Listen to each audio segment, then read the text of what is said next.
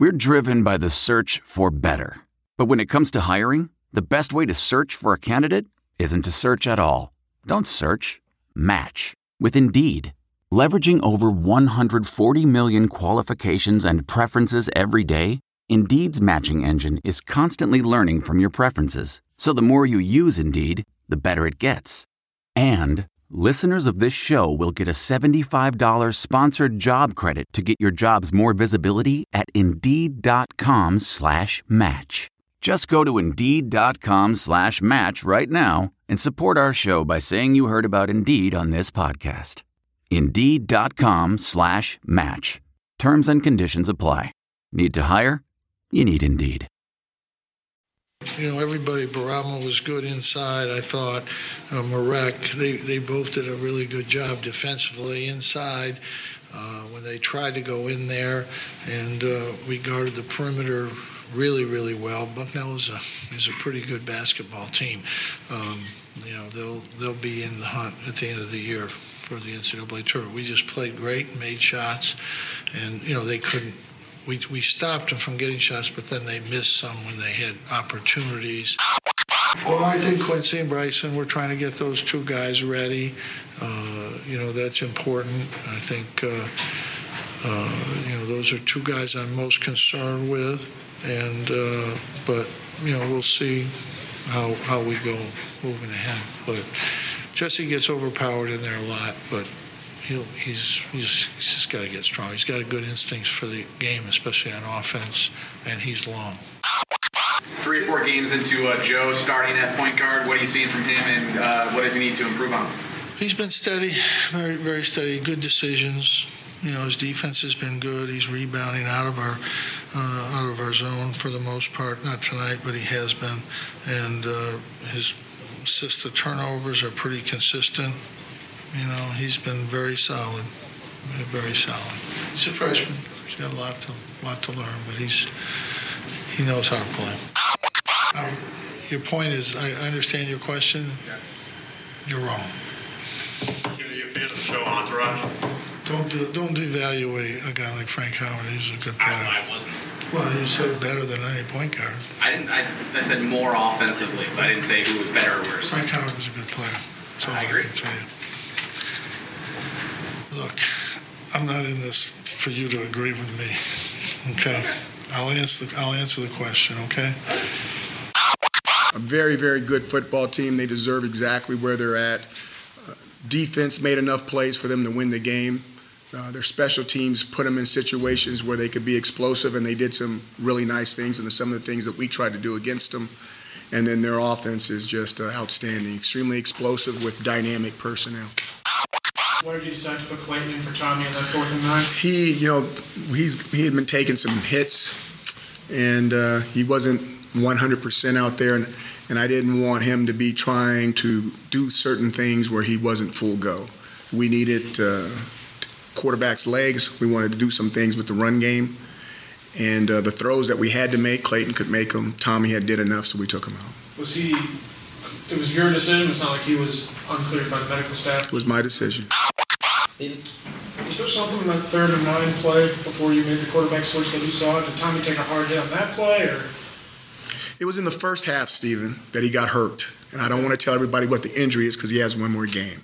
Welcome to the Q's Militia Podcast with those two unapologetically biased, orange-blooded homers, Sean and Joe. What's up, Cuse Nation? Thanks for tuning into the Cuse Militia Podcast with Sean and Joe. If you like it, please share it. The universal handle for the socials is at Cuse Militia. Go there. Join the militia. We are the only Syracuse sports podcast centered on giving you, the fans, a voice. Welcome. Happy Sunday evening, everybody. Happy. Happy. We went 1-1 Saturday. The big one keeping the bowl hopes alive didn't happen. But the Orange did put a 97-46 hurting on Bucknell. They advanced to 4-1, 0-1 in the ACC. And Syracuse football team, they've got one game left. So we'll go over the 56-34 loss to Louisville. But before we get into all that, it's time to hear from the good folks over at Manscaped.com. This is Joe's favorite read. This is Joe's favorite sponsor, the Sasquatch. Oh, okay. Lance Joseph. Stop it. Here it is. All right, look. It is No Shave November. That does not mean you don't take care of yourself below the belt. You know, grooming is important. It's important. You don't want to be a slouch, a bum, a scrub. Don't do that. Use Manscaped.com. We've got an offer right now for our listeners. You get 20% off and free shipping if you use the promo code armchair at manscaped.com. They have the Lawnmower 2.0. It's got the skin-safe technology so the trimmer won't nick or snag. No more accidents. And this trimmer is also rechargeable and waterproof. Use it right in the shower. It's great. So, anyway, and by the way, use that trimmer there where it counts, and only there. But keep your face trimmer, your beard trimmer, in the face and beard trimmer drawer. Keep this one in the below the belt drawer. So, it comes with the crop preserver. It comes with the double-sided razor. It's called the Plow. It comes with the moisturizer, the ball deodorant. It comes with the body wash. It comes with the cologne, which is fantastic. And it comes with, there's something else I'm missing. But there is something else in there. And also, it comes with a toiletry bag. All fits right in there. Nice little kit. Go to manscaped.com. Enter the promo code armchair. Get 20% off and free shipping. Use the right tools for the job. Manscaped.com. All right. Thank you, Manscaped.com. All right, Joe. What do you happen to be doing right now? Joe's traveling. He doesn't usually walk around his place with the, while we're doing a show, but he must have an emergency right now. So no, I'm good. No, okay, all right. False alarm. I didn't know what was going on there. You confused me. Syracuse put the pedal down from the start and never let up. An 8-0 run and a 10-0 run in the first half helped shape a 51-26 lead heading into halftime. It was huge. I could not believe it. It's almost like a final score. An undeniable difference in this year's team, besides being fun to watch, is the ball movement, Joe. Last year, their assisting percentage was around 50%, and they ranked 223rd in the country. This year, right now, so far, after 5 games, they are above 65%, and they're ranked 10th in the country. Huge difference. And obviously, they'll need that kind of team effort to continue as we approach conference play. Joe Girard, 12 points and 6 assists. Hughes finished with 21 points, 5 assists, and 6 rebounds. Buddy with a career high, 22 points. He hit 6 threes. The Orange played up-tempo nearly the entire game, helping force 23 Bucknell turnovers. They scored 37 points off of those alone, and they out-rebounded the Bison 44-32. Joe, yeah, it's Bucknell. Yeah. It's Bucknell, right? I mean, whatever. But let's take away the positives as we know them. Looking forward, Oklahoma State obviously will be probably the best gauge of the year. We will go over that game probably Monday evening. We'll do that show. But this Bucknell team is better than a 97-46 butt whooping, I would have to think. Yeah. Most teams I feel are, but like Jim Boeheim said in his press conference that again we played out of our minds and they played the worst, about as bad as they can play. So when you look at just the team stats, when we shoot 56% from field goals and 48% from the 3 line, like you said, I mean between Elijah Hughes and Buddy Boeheim, they went 11-18 from the 3-point line. Made 9 of 11 free throws, like you said, out-rebounded them by 12. But then I look at 25 assists. I mean, that's a huge number that if you remember last year, that number really wasn't always big. No, it was big a couple games, and that was it.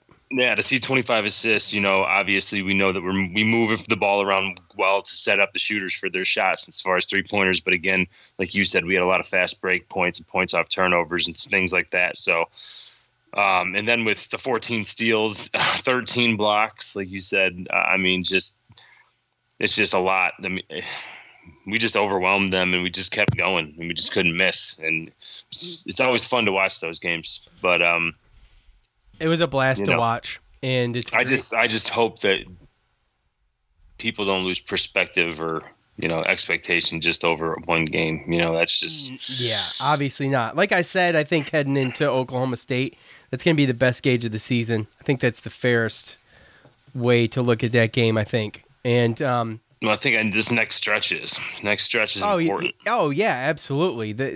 Oklahoma State, and then we got the winner of Iowa. No, Penn State. Mississippi, Penn State. That's right.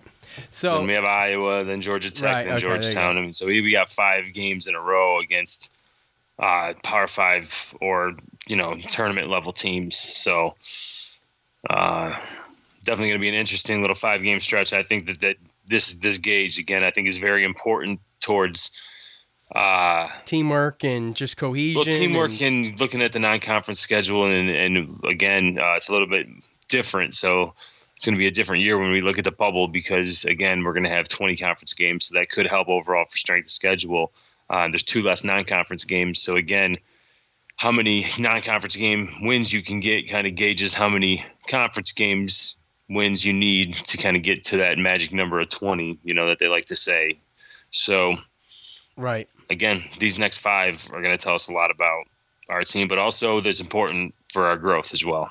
We can't just play a bunch of cupcakes and then run into ACC play. So, yeah, well, that's what this little trip to New York City is going to be all about, and then coming out of there and playing at Georgetown. Georgetown played Duke pretty good for about 3/4 of that game the other night.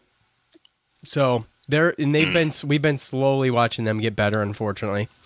So, but they have the past couple of years. They've gotten a little bit better every year. So they've gotten experience. Yeah, Patrick Ewing looks like he's getting those guys going. Yeah. So anyway, I was really happy to see. It was fun to watch Buddy go off. I mean, he was just. I mean, I think he scored six back to back, hitting 2 threes at one point, and it was just. I mean, he was just lights out. It was just great. Yeah, it's awesome to watch. At that same corner, right in front of his dad, it was like he hit 3 in a row, and each one was like one step deeper. Yeah. So yeah, it's fun to watch that stuff, And Elijah, he had some good plays, some good passes. He had a monster jam.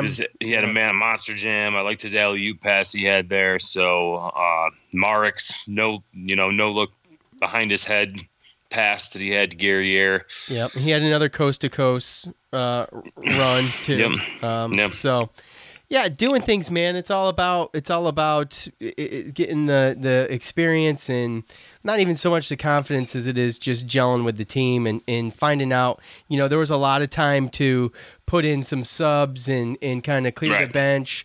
Got a good probably 4 minutes with all bench players out there. And they looked pretty good. I thought Jesse Edwards looked better with those other guys out there than he does with the starters out there. I mean, I don't know if it has anything to do with anything, but he did okay. Guerriere, he got going, and seemed to be probably the best one on the floor out of all the bench players. I don't think that's a big surprise, but I was a little disappointed in Braswell. Man, he was just not good. Maybe it's the seat time. He's not getting out there a lot, and so he's just. He had a couple steals and he had a couple of rebounds, but he also had the least amount of minutes as far as those reserves go. I mean, Godin and Guerriere, is good to see them get. Guerriere had 24 minutes, Godin had 20, so it's good to see them. That's half the game, over half the game. So it's good to see them get that type of experience in that gameplay. Jesse Edwards got 14 minutes. Howard Washington got 12 minutes. Braswell got 9. So that's what I mean by seat time, though. I mean, he's not out there a lot, and it kind of takes being out there and in a game role where you can just, get the feel for it and kind of settle in. But sadly, when you're in that position, I know. That's what the off season's for, right? Right. And then when you get into the season, there's a rotation. So then you have practice, and Boeheim, he takes a lot of consideration into what's going on in practice. But at the end of the day, when you're buried on the bench, that seat time that can't be an excuse. You got to get out there and perform if you want those minutes. You got to fight for your... If you don't, then you're just going to get go right back to the. It's only just going to solidify the reason why he's kept you on the bench previous up to this point, right? So you got to prove yourself. I mean, that's obviously when you have a deep bench like this, that's what you wait for. When you're sunk in depth and you get an opportunity, you need to take that opportunity. You need to grab that opportunity by the cojones.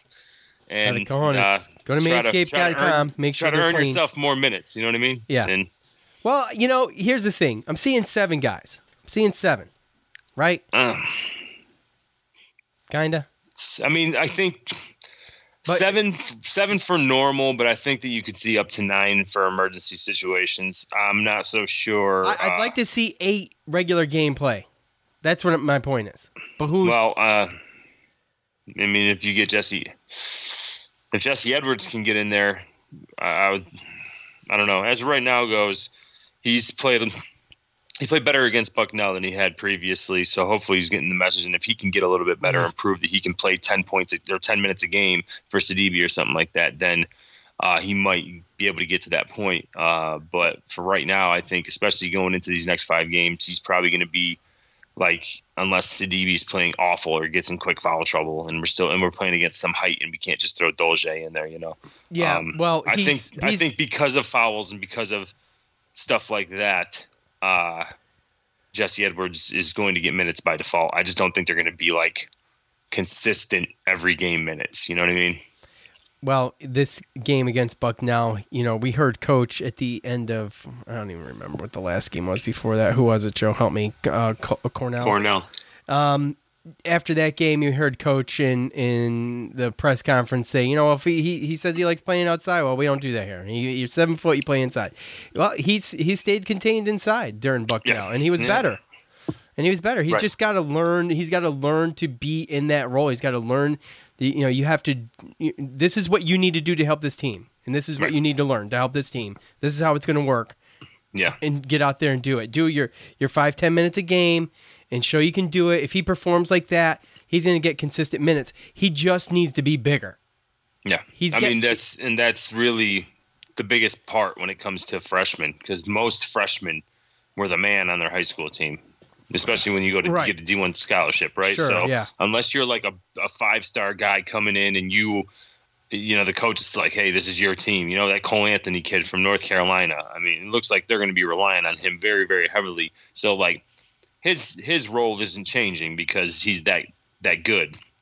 But as far as most other players, when you come in, you're not going to be the man. So you have to figure out what you can do to make your little niche and get a role and find some minutes on that team. And if Jesse Edwards right now as a freshman wants minutes, then he said he's got to do exactly what you said. Protect the rim. Don't get the ball stripped from him. Get rebounds. Which he's done good protecting the ball. For the most part, but that's why he got taken out in Cornell, right? Yeah. Because he brought the ball down low. Yeah. The guy knocked it out. I mean, he got taken away from a guard. He's doing some Chuku stuff, yeah. Right. The ball. So, yeah. So, that's, like you said, he played better. You could see that he came back from those comments. Yeah. He learned from whatever Jim Boeheim said. He heard it loud and clear. So I would like to see that 8, of course. But with that and with Howard Washington, I think there's chances in emergency situations that Howard Washington does come in. Yeah, I think. But it's going to be limited. I think it's going to be a limited basis. Goodine's okay, but I honestly thought I'd see more out of him this early in non-conference play because you're going to get sometimes he looks a little too loose with the ball, a little too fidgety, and that's what I mean by saying I think there might be times there might most likely early, especially maybe these next 5 games, be some teams with some guards that he's not going to be able to handle, and if Gerard is got foul trouble or needs to take a seat, Howard Washington's that guy that Boeheim knows can come in and bring a calmness to the team and at least get the ball up the floor and run the offense. Yeah, and Gerard's another guy who is going to be going through, we're going to see, some of his flaws coming up too. I mean, he's going to have to learn to protect the ball too. He got it taken away from him a couple times against Cornell, and he's good with the ball. So it's the learning curve, man. It's jumping from that high school stuff or whatever right into,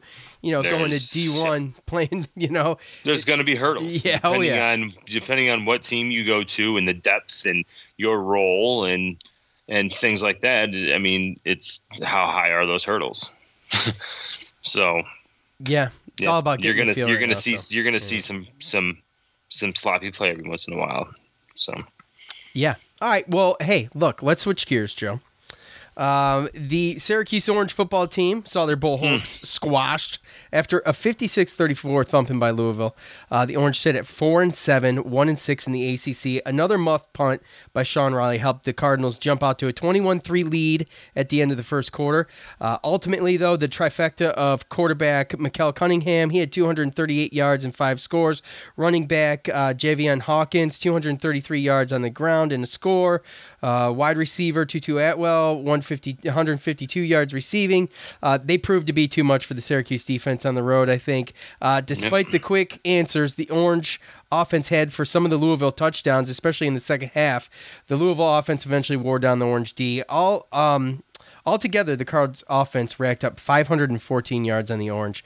And how about, though, Jawar Jordan? I mean, where has he been all year? 33 yards rushing, 87 yards receiving, 101 kick return yards. It gave him 223 all-purpose yards. So that's my silver lining, I guess, for that game. Joe, he was fun to watch. Yeah, we talked a little bit about this game earlier. There was a couple things that were a little, I don't know. There was a couple weird things that happened in this game. So only one game left for Syracuse football after a frustrating season. And here's a question, and I'm just presenting the question. I'm not taking a side. Is it unfair to question DeVito's ability after a year of play without that much improvement? I haven't seen, I'm just being honest here, I haven't seen after 11 games a noticeable improvement. Well, I think there's reasons for that. And honestly, the whole back and forth and questioning Babers about taking him out, I think it just proves everything, you know. And it goes back. I read an article at Syracuse.com where they brought it back when Scott Schaefer was here, and he had Dungy, and he got hit, and he, instead of taking him out, kept him in, and then he ended up getting hit, and then he got knocked out for the rest of the season. And they were questioning it, and they were saying, you know, why'd you keep him in? Why'd you keep him in? So this is just one of those situations where if he keeps Tommy, he knows Tommy has an injury, and I believe that he's had an injury probably since the Holy Cross game, very, very early, in which it's something that isn't serious, but enough to just linger, not have him 100%, right? And you can heal up for a week or something like that. And I think at some point during the game, something happens, he retweaks it, or there's only so much that it can take, punishment it can take before he can't throw the ball accurately and sometimes and really not really help the team. As far as the last couple of weeks, I mean, if we haven't been able to run the ball, who even knows what we would have been able to do, or because we don't know how limited he is. So again, if we keep him in, if Babers knowingly, he knows that he's hurt and he has an injury, and we keep him in and then he gets hurt, and then he needs some type of major surgery, or he has to miss the next game or something like that, then the fans would question Babers then and ask him why they didn't take him out. So right, which is what they did against Holy Cross, because we were up so much, and that's when the injury happened. So right. So again, it's just one of those things where I think we were running so effectively, and I think that I think he wanted Clayton Welch to come in and run the ball. I don't know what was going on to come in, have that first play where he like kind of one-hopped it like 3 or 4 yards way in front of to come in cold like that and try to make that play. When he came in earlier in the season, when they were switching on and off with DeVito, he came out and he was like a man on a mission, running the ball, and he's tough to take down. And there were so many times where he could have kept that ball off the RPOs because of how successful we were running the ball. And even Tommy, he could have, but again, like I said, I don't know how injured he is and how many hits he can take. So he definitely did something to his knee too. I know Coach said that he did something to do with his but what I'm saying is that lingering injury, whatever it is, whether it's oblique or ribs or something in his throwing shoulder or whatever it is, there's something over on that side. Seems to be ribs, man, right? He continually retweaks that stuff. There's something over there. And then, like I said, again, I think he did that in the first quarter. And I think in the third quarter or something, he ran the ball. Then he did something to his knee. You saw him limping around. So I thought we might have been able to do some things if Clayton Welch tried to actually run. I mean, there's a couple times I think he could have ran the ball and made it a little interesting. But, again, I don't want to put it on him, especially at the end of the game. But I think that Tommy DeVito, I think we have seen growth, and I don't think it's growth in the way that people want to see it as far as maybe statistics and winnings and like winning the game, wins. But earlier in the year, he had some issues with turning the ball over and making certain plays. Now, I know there's certain times I think where he still throws the ball away maybe too fast, but he's definitely learning to not get sacked as much, and he hasn't thrown an interception in I don't even know how many pass attempts. It's like 167, I want to say. He's really on some kind of streak too with that. Like right. So I just don't think, and at the end of the day, even him at 80% or 85% or whatever, he is far and away the best quarterback on our team. We don't have anybody else. It's not even close. Yeah. Right. Yeah. So he's got to take his bumps and his lumps and his bruises, and this is going to be nothing but a learning year for him. He has to get healthy, but all the bad things that a quarterback has to experience to learn how to do the right thing and make fast decisions on whether or not to throw the ball away or tuck and run or whatever. He's learning all those this year. He's getting a crash course. Yeah, absolutely.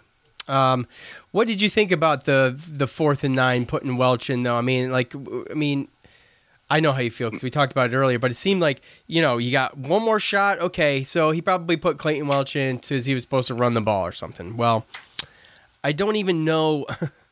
I don't know why you just went and sit in the pocket. If you got one more play, you're going to put him out there for one more play. You got 4th and 9. It's the biggest play for Syracuse up to that point, and you throw in the backup quarterback. You can question it now because it didn't work.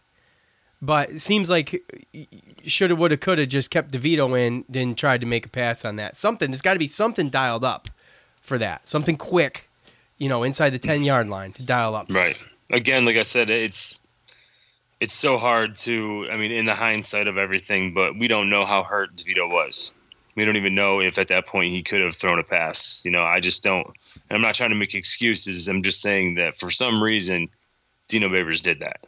And it wasn't because he wasn't trying to win the game, and it wasn't because he wanted to give Clayton Welch some burn in his last year because he's a senior. No, definitely not. It was nothing like that. And obviously, he knows more than we do. Exactly, and that's my whole point is that if he's going to, and to be perfectly honest with you, Tommy DeVito didn't look like he was really complaining about it. He wasn't arguing to get back in the game. No, he wasn't. They had actually talked. They had talked. I think it was maybe at the beginning of the second half or something like that, or right before the halftime, right? Where the three of them, Welch, DeVito, and Babers, had talked about, hey, we might need you to come in. Basically, talking to Welch. So we just have to bring it up because it was a head scratching moment at the time. Yeah, no, I understand. I completely get it. It's one of those things where you got to look at the bigger picture.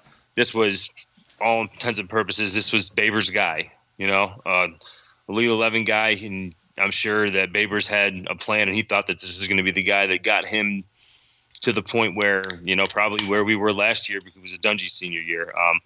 But I bet you in his vision, it wasn't his redshirt sophomore year, first year starting with an injury all season and problems with the line and having to fire your defensive coordinator in the middle. It's just, it's all, I guarantee you that they both had communicated that, and that even Babers and even DeVito knew that at some point there was a certain threshold that if he took too much punishment, then Babers is going to take him out. And again, he's the coach, and I'm going to trust the fact that he knows his guy and he was protecting his guy from any further damage or injury. Yeah. What? All right. Well, no, there was a quick score. Syracuse lines up to kick the ball. They go for an onside kick. I called that too. Look, did you? Did you? My dad was like, he's like, what, you already watched this? He's like, you knew that they were going to do that. I'm like, what? He's like, how would you guess that? And I was just like, well, Hofrichter got a concussion. This new guy came out and he kicked it out of bounds. Yeah. We can't stop him anyway, so why not? Yeah. Why not give it a shot? And then all of a sudden, it seemed like the perfect time. It seemed like the perfect time. So to me, if anything, it was touched maybe a half a yard shy of 10. At 9.5 yards, it gets touched. And so they review the play, Joe. And they come back out of the review and they throw a penalty on Syracuse for blocking before anyone touched the ball. I guess I don't know. To me, the people that are getting the ball kicked to them are the ones blocking. But Yeah. I guess it was maybe too early or something, and they throw a penalty. So they review whether the ball goes 10 yards, but then they throw a penalty. It just doesn't make any sense to me that if you're reviewing how far the ball went, you come out of the whole thing with a penalty, and not the penalty for touching the ball early, but a penalty for illegal blocking. Right. It is so stupid. Is that? I mean, you call me an idiot, but I had no idea. I was so confused. I'm like, why are they doing that? Yeah, I don't understand it either, because there's only certain things, like, I mean, there's the targeting ones, right? Like if they call it targeting and then they actually review it and they see like they can take it away. Right. So we've seen if they're reviewing the penalty. Right. Yes, the penalty. So it's just interesting to me because that would be like, oh, let us replay this touchdown, and then you go back and you see, oh, holding. Crap, we missed the hold. Yeah. Yeah, and then you come back and you say holding. So yeah, like I said, I mean, we don't. And speaking of holding, I don't even remember a time this year in the ACC that another team has been called holding against us. So I mean, I know I saw a couple last night, and while they were on offense. Feel sometimes, and what was the one game with, what was it Pittsburgh, or I forget the game now, was it Pittsburgh where they called the fumble and then they overturned it when they didn't even have any type of oh my gosh, yes. What game was that? I think it was Pittsburgh, because I think we were mad about it because we actually had a chance to come back and win that game. Yeah. So like at the end of the day, it's all those little things, and you don't want to make excuses, and I hate making excuses, especially the refs, but it's a gripe. It's a gripe. It's not an excuse. We were going to lose the game. It doesn't matter. Yeah, right. Well, and again, too, this just shows the glaring. There was some. The ACC refs have been like, even basketball and football. Like we always get the short end of the stick with these guys. It seems like. It feels like to me, like it's. I mean, there's sometimes we get calls, right? Sure, sometimes. Yeah. But it's just, to me, it's like I get the one-offs here and there, the holding, this is that. Okay, I get that, but like these ones where all of a sudden you're coming up with, you didn't even throw a penalty flag, and all of a sudden you're going to show a replay, and then you're going to call a penalty. It's so stupid. I don't even know. I don't even understand that. I've never seen that or the before. one the one they overturned in Pittsburgh, where you literally had no evidence view of the ball. You called the fumble and you overturned it. Like, and actually, that kind of stuff. We don't get Pittsburgh. Those kind of calls, because you remember there's another angle of that showed the ball was clearly out. Yep. That the public never got to see. Something. Yep. It was something to that effect. You remember? Right. I think it was. I think it was CuseNation.com. Mike McAllister had something on that, and that he had actually seen it. But, anyways, no one got to see it. So, and I think overall, I think we have seen, at least the last 2 weeks too. Once they made that offensive line change, it's looked like our offensive line. Yeah. I mean, they've been improving, and I think that DeVito only got sacked twice last night, which is good. Only once the game before. Right? Yeah. Yep. Yeah, and we had 261 rushing yards. So again, I mean, we have had problems with the rushing game. Has been not great. Right. So we've had problems with that, right? And then there were some articles out and stuff where we've had problems with teams that run that 12 personnel, the 2 tight ends, the 1 running back, which they ran there for a little while. I mean, their running back had 233 yards for 23 carries. He averaged over 10 yards a carry. Some of that was obviously attributed to bad tackling, but sure, that's for another conversation. But we've had problems playing against those teams, the teams that have mainly ran that formation, that offensive package against us this year was Maryland, Boston College, and this team, and all of them I think put up over 50.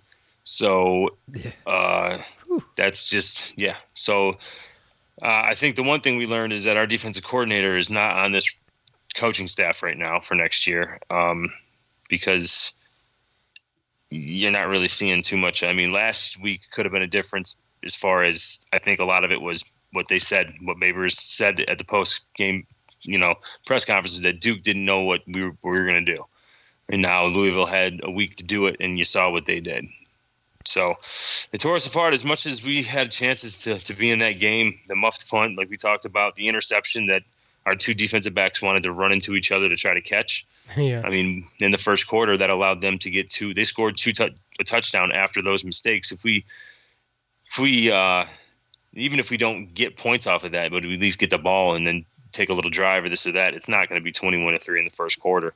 And after that, basically, we played them even. They were only +4 second, third, and fourth quarter after the first quarter. So, and that is with, obviously, like I said, not taking advantage of that stuff in the first quarter, but that's where that came. But also in the fourth quarter, not taking advantage of that interception and not taking advantage of that amazing catch and run by Jawar Jordan. I don't care what anybody says. When you saw Clayton Welch catch that snap and then turn, and then you saw the throw, and then you saw him catch it, weren't you like, oh, It's like, yeah, it was like he's gonna get smothered. It would look like it was about to be awful, and he turned it into a ridiculous run, which obviously in hindsight, you always want to score, but I thought we were going to score. Like up 3-yard line, no problem. Yeah, you got to be able to punch it in 3 plays. False start, and I'm like, oh crap. Yeah. So yep, and those are the little things too. I mean, and those the little things. The penalties started to add up. So the game wasn't out of reach there either. And by the way, talk about rushing yards against Maryland.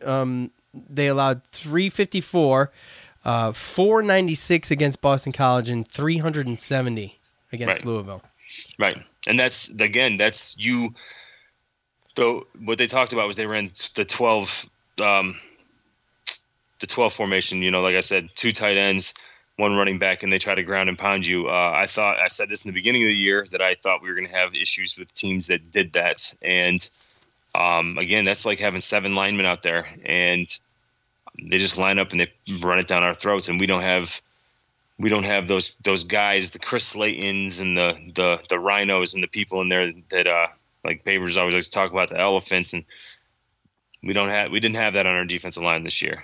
So we had some speed and on the edge to try to get to some quarterbacks and stuff like that. But when someone is just running right at you with 7 offensive linemen ground and pound, then that takes that all away. And yeah, we haven't been able to get to the quarterback like we did last year. But to wrap it up, let's, looking ahead, here's my thing.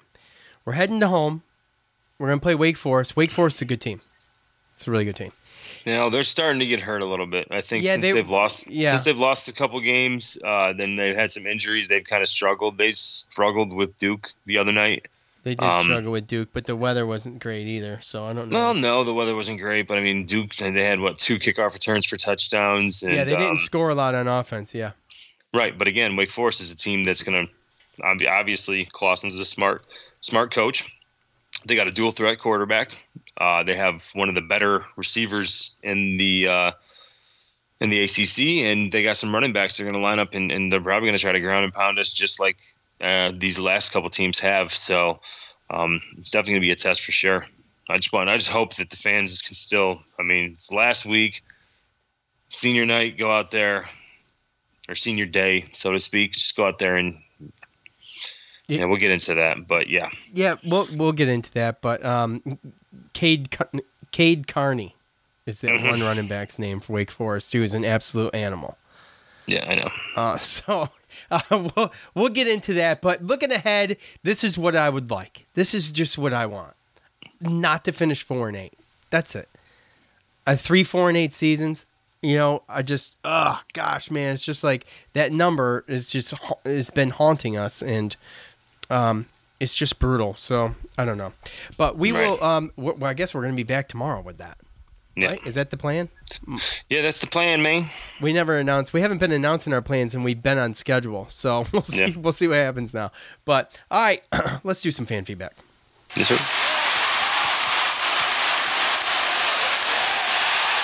It's time to hear from you, the loudmouths from the Loud House. All right, y'all know what to do. Go to social media after the game, if you're not already on there, and you look for our post. It'll say thoughts on the game. You give your thoughts on the game. It's been a little touch and go here lately with thoughts on the game with the 2 games going on the weekends. But give your thoughts, and if it's if it's worthy of bringing up, we'll talk about it here. We're going to get into all that, of course. But first, I want to tell you about the folks over at Blue Chew. So Blue Chew, it's blue like the color, BLUE Chew.com. If you want to increase your performance and get extra confidence in bed, just listen up. Listen here. Blue Chew brings you the first chewable with the same FDA approved active ingredients as Viagra and Cialis, so you know it works. You can take them anytime, day or night, on a full or empty stomach, and since they're chewable, they work up to twice as fast as a pill, so you can be ready whenever the opportunity arises. If you could benefit from extra function and more confidence when it counts, Blue Chew is the fast and easy way to enhance your performance. Blue Chew is prescribed online and shipped straight to your door in a discreet package, so no in-person doctor's visits, no waiting at the pharmacy, and best of all, no awkwardness. They're made in the USA, and since Blue Chew prepares and ships direct, they're cheaper than a pharmacy. And right now, we've got a special offer for our listeners. And listen, there's a lot of these out there. There's a bunch of them. I'm hearing commercials all the time for these things. And, the market is thick. But this is what we've got. Visit BlueChew.com and get your first shipment free when you use a special promo code Armchair. Just pay the $5 shipping. Again, that's Blue Chew, BLUE Chew.com. Use the promo code Armchair. Try it for free. $5 shipping. Blue Chew is better, cheaper, faster choice, and we thank them for sponsoring Armchair Media and this podcast. They do not promise guaranteed results, and nowhere on their packaging does it say it cures disease. So, anyway, thank you to them. And let's see here, Joe. Let's see. I'm trying to mix it up. We're going to start with, let's start with basketball. So basketball was the first game. It's the first one we talked about. Let's start with basketball. We can do that. Okay. At Cranston_NYG. I'm loving how our offense is looking. Our defense is even better. And what they were that game. I think the defense is good. Obviously, it's what the whole scheme is derived around, is the defense. So we haven't played a team that's really, really good at shooting yet, though. So and the best ball movement we saw, I guess, was probably Virginia. So it's when you get those teams that can really move the ball good, and that's when you get the zone to collapse, and they end up chasing the ball like cats. So at Cuse Mafia, starters were excellent, best passing I've seen in years. Joe, the ball movement is great, right? We talked about the assist percentage is it's over 65%. Assists on scoring so far this year. That's 10th in the country. That's pretty good. Oh yeah, that defense, man. I'll tell you, Gerard up there, Buddy Boeheim. You can tell he's worked a little bit with his lateral quickness and stuff. And Gerard, he sits there and kind of waits and tries to bait people, especially the big guys that get in the free throw line. I think he's going to get a lot of steals there. So. Jeff on Facebook says, whoever has helped improve Barama Sidibe should be commended. His footwork is much improved. Yeah, I wonder how much of it has to do with him just not being in pain. Yeah, that's the age-old question, right? Yeah, is he playing like this because he actually feels good? Because obviously, if you feel good, you can move good, and he's definitely improved, but he hasn't been challenged by a big body yet, though, either. Right. Well, hey, like I said, if you ask Lance G, he's always been good. Yeah, that's good. Well, I mean, I don't know. I'm about just saying. I don't know about that, but he has been in pain. He has been for the past 2 years. Yeah. Yeah, it's been bad. It's not as painful to watch him shoot free throws as it was Chuku either. So. Oh, absolutely not. I know. Poor Chuku, man. Old stone hands. Still not living it down. Still talking about Chuku. Goodness gracious. I love that guy. At Lewis Marshall 24, I can't help but smile when JG3 has the ball. Going to be a fun 4 years, and with Buddy for 3 of them. I love Tyus, but ISO ball hurt us. Yeah, it's a total different look. It opens up a lot more things. We got more shooters on the floor. Right. When these guys get going, when this team gets fluid and they're rolling, and you've got a leader on the floor, we're gonna see, what kind of difference I think they can make out there. With those three it's guys, funny especially because Buddy and Joe, they played AAU together, and it's almost like you can tell, right? It almost looks like Joe knows exactly what he wants. I mean, that one 3-pointer he had, right, where Joe passed it to the right to Buddy. Buddy passed it back, faked like he was cutting, and then came back off of a screen and just boom, So I mean, when you know how your teammates are going to when play. you know how your teammates are going to play, and they know how you're going to get them the ball and everything, you're on that type of page. That's continuity that not every team has. Obviously, we haven't seen it. You can have great players like we've had good players, we've had fringe NBA players, but if you're not going to play or look like you even enjoy playing basketball together, I mean, these guys genuinely look like they enjoy playing basketball together. They're the passing is so unselfish. It's almost like they're looking for an assist, almost as much as they're looking for a clean shot. Right. And especially, Dolezaj's always done it, and we've only really had that one player that was really always looking. He's always looking for the backdoor cut. He has great court vision. Mark does. He's got a pretty high basketball IQ. Mark does. He knows what's going on, and you get a couple more of those guys on the court, and especially offensively, because that's where we've struggled. I mean, it's going to make a huge difference. Well, there's not as much standing around this year either on offense. It's not lazy at all. And they're not running down the clock, man. They're, I like it. I like the early shots in the shot clock, but as long as they're good. Not like last year, we're just hucking stuff up like Brissett from behind the arc and stuff like that, Right. But anyway, at Oil Cuse, good game. Hopefully Edwards isn't on the Mark meal plan and puts on some weight. Edwards has a great touch around the rim. Yeah, we mentioned it earlier, and he's going to be a player I think probably next year could be either him or Goodine could be most improved next year. But I think you look at those two. And you see the potential there, but they just haven't really put it together yet. And, the more time they get and the more practice they get and the more experience under their belts, and, we'll see what happens. But, I mean, at the end of the day, that kind of stuff is like a want.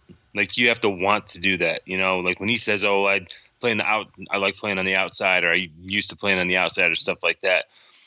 Yeah, you can't have that as a big man. Especially in college basketball, ACC, it's physical down there. You're going to have big bodies, and they're going to try to move you around. And if you're not about that, you're not about that life. You got to do it. That's your role, man. That is your role. Right. You've got to be physical. It's the most physical spot on the court. And you got to either get in the mix or and you get some 6'8", 6'9", 6'10" big boys in there that throw their bodies around, and there's some times when I saw Chukwu take some falls where I'm like, or take some. So, I mean, remember Mark took a charge from Zion last year. Yes, I mean, you got to be willing to do those kind of things. You got to. I mean, and if you're not about that, then it's going to be. That's heart right there. It's going to be pretty. It's going to be pretty evident. You could either say that's stupidity or heart. It was all heart with Mark. Well, that's what it is. It's heart, and you got to learn how to use your body to get the job done. Yeah. Mike on Facebook, I think we're on to football now. Missed opportunities, yes. Missed opportunities again and again and again. Stupid penalties and no defense. Yep, you look at the game against Duke, and we keep them out of the end zone. And everything looks great. The offense was clicking. We're playing at Duke. It looked good. Duke is not, they're not Louisville, but the missed opportunities, Joe, we went over them, and it's just like, that's agonizing when you get down there like that. 2 times in the red zone, and you can't do anything with it because you got 2 false starts. What was it? 2 false starts and a hold or something? Yeah. Yeah. I mean, that stuff at the end hurt 100%, and the stuff in the first quarter to get down to a 21-3 margin early, that hurt even more. So, honestly, if you take that little first quarter away, then we pretty much played them even. So, as much as we gave up a lot of yards, gave up a lot of points, we definitely did the same. So, it wasn't as bad a loss as the Maryland or the Boston College one, but nothing was as bad as Boston College this year, right? I don't know. Maryland was pretty rough too, especially early with the expectations, But there was still that Clemson game. Clemson game wasn't that bad though either. No, it really wasn't. I mean, So the score late. looks bad, but it was late. Yeah. Right. At Kotite Forever. Incredibly disappointing performance by the defense. Offense was clicking until DeVito got hurt. Lots and lots of work to do in terms of rebuilding the defense. Firing Ward was a start, but there are so many more problems to address. Joe. Yeah. No, he's not lying. 100%. He's not You lying. got to get. He's not. No, I know. I don't know how he's going to address it. But again, the ACC, so it's a different kind of animal because the ACC's got so many different types of offensive schemes and different attacks that come at you. So you can't just be one dimensional and be able to just stop one certain type. You got to be able to, as he said, evolve. Coach Babers said, evolve with the teams and with the schemes. And when you have a team that's just trying to figure out what they can do well, just for one game, you know what I mean? Like it's hard to just evolve when you're still trying to figure out your identity and you're worried and you're working with certain youth and inexperience in certain areas. So again, I've seen the offense, I think personally grow. I think I've seen DeVito obviously become a lot better with the turnovers and the things like that. And I think that we've seen the offensive line. I mean, the offensive line, we're returning 4 guys, and if Sam Heckel comes back, that'll be a 5th that can come back, and he can be a starter on top of the people that will grow. So I mean, losing some muscle on the defensive end though too. But we are losing some people on the defense end, and again, I mean, you can't really get too much worse in some of these games. I mean, I'm not trying to say that in a bad way, but like, you know, it's just the pass rushing is neutralized when you're playing against a team like this who's got the RPO and they were running triple option out of that crazy formation. And I don't think really a lot of people didn't know what to do. And if you're not making the tackles up front, then the safeties, they got to come up and fill. And they had guys that were faster than our guys. So as you saw in that Tutu Atwell, there's a couple of touchdowns that he had. Guys are lightning quick, man. Yeah. So again, when you're playing against that type of team and you need to bring so many guys up into the box to be able to stop that run, then you're eventually going to give up big plays. And we talked about it. We knew that the big plays were going to come, but we had big plays for ourselves. And like I said, I was really proud of the way our offense came out and kind of kept with them as far as keeping us in striking distance throughout the game. Some quick scores, man. Some real quick scores in the second half. Yeah. There was two, I think, in the third quarter that were, I think, both under a minute or somewhere close like that. So. One was like, I want to say it was like 30 seconds or somewhere around there. It was quick. It was 2 plays. It was the one where Mo Neal ran for 45 yards for a score. Mm-hmm. Yeah. Right. At Kyle. Kyle. Just call him Kyle on Twitter. Really disappointed in the offensive play calling. How many times can we run on first down? The defense gave them a chance at the end, but our pitiful red zone offense and the lack of touchdowns to finish a game sealed our fate. I hope they play hard for the seniors next weekend. So you got two fan feedbacks. One's blaming the offense, one's blaming the defense. So imagine that, right? So no, I mean, I can understand some of the play calling, but we were kind of going with what was working. And again, we don't know if we were limited in our play calling based upon DeVito's. Well, there were some situations where, and then Joe, if that's the case, there are situations where you're putting Tommy DeVito in a 3rd and long situation. You know, constantly running on 1st and 2nd down.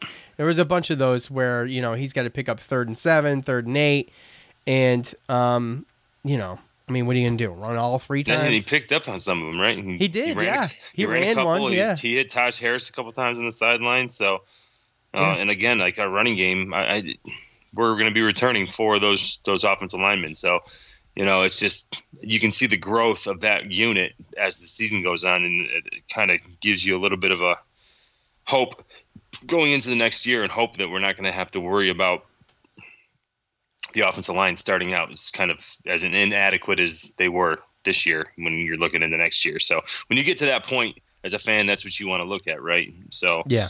And when you look at it too, I mean, I hope that they do play hard for seniors. I know Evan Adams plays with some heart, and really realistically on offense, I think we're only looking at Mo Neal and Evan Adams are really the only seniors offensively that, so, there might be a big dose of Mo Neal, and I'd look for them to probably, get back to the running game like they had the last 2 games. But I think the one main thing to look at is probably there's a lot of seniors on the defensive end.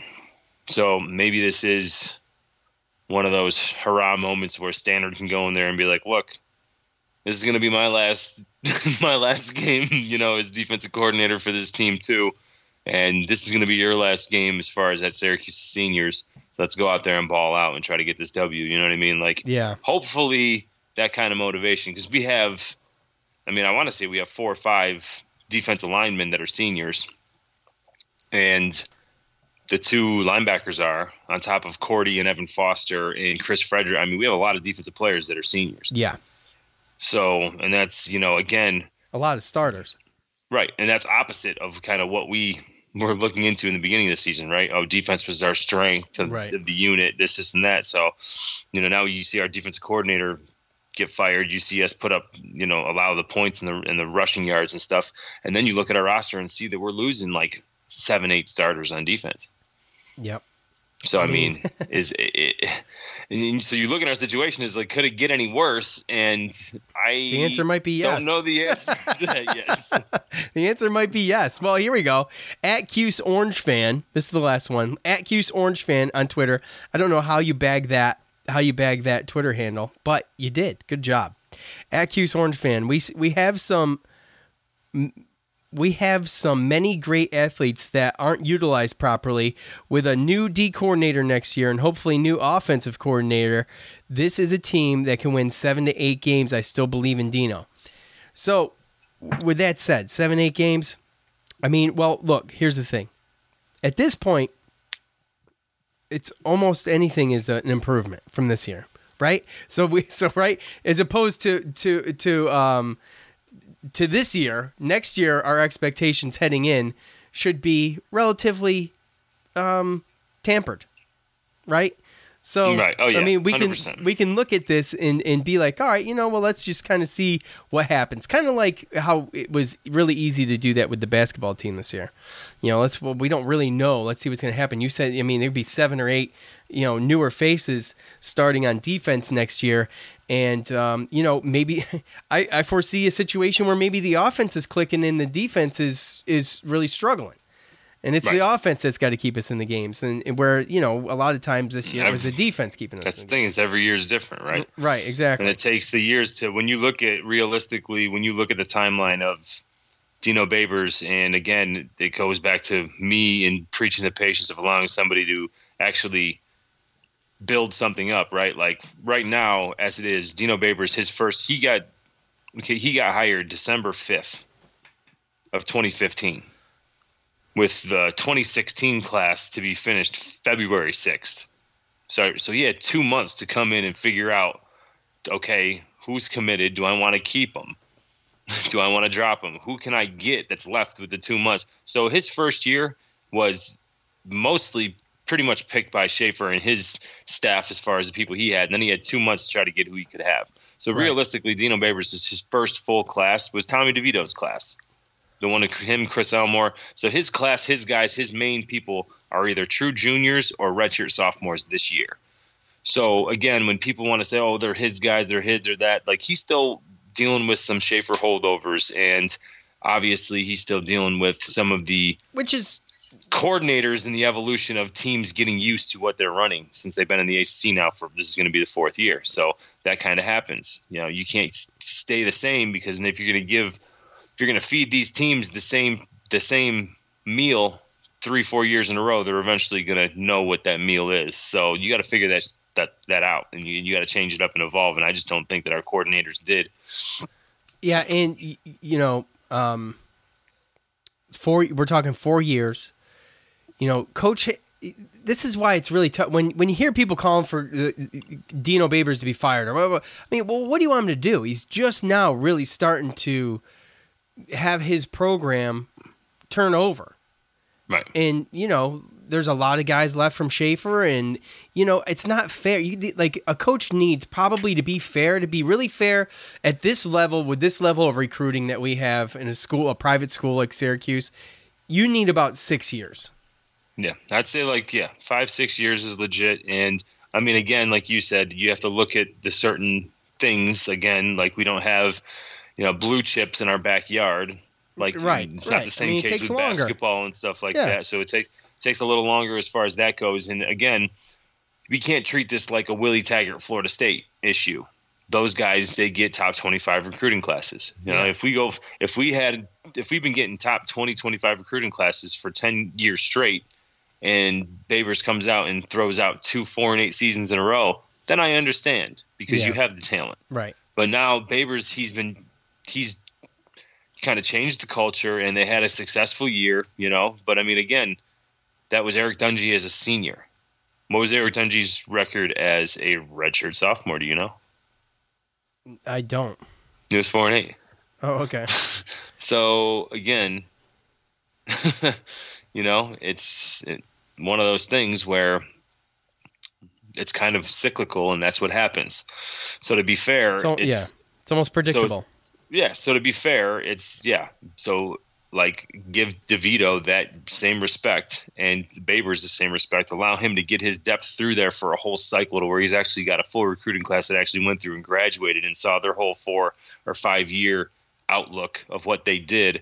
And the way I realistically look at it is looking at the team on what it is when by the time Tommy DeVito is a senior and moves on.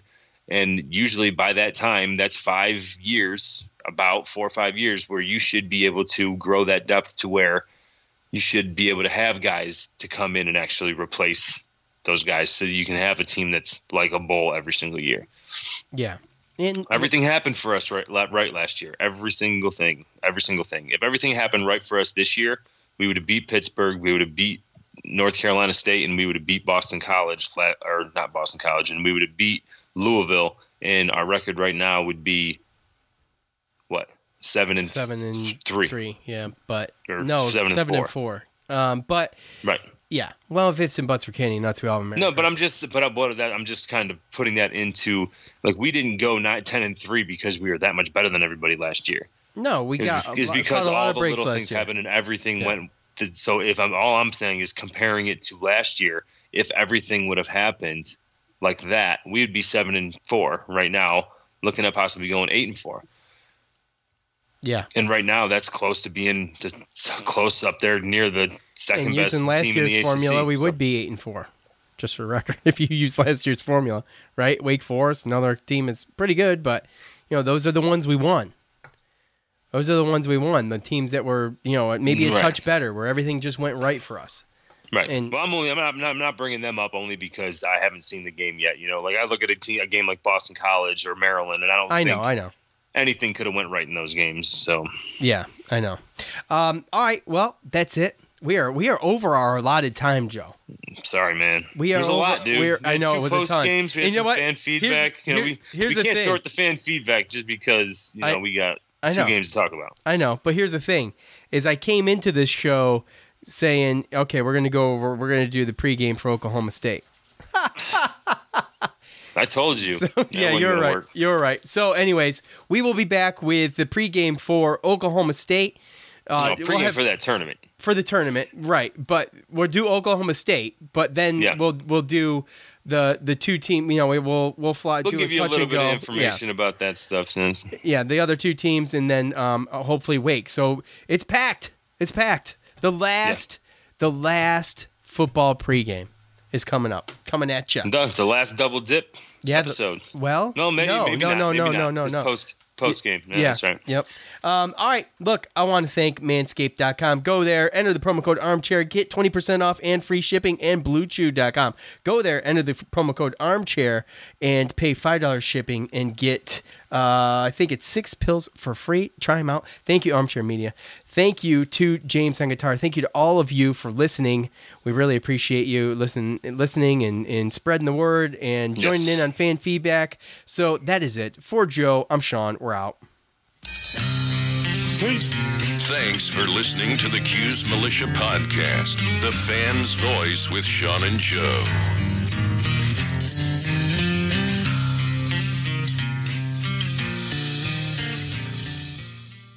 I want to tell you a story. It's a story about a scandal, broken relationships, gossip, rumors, money, corporate rivalry, and a broom. A performance-enhancing broom.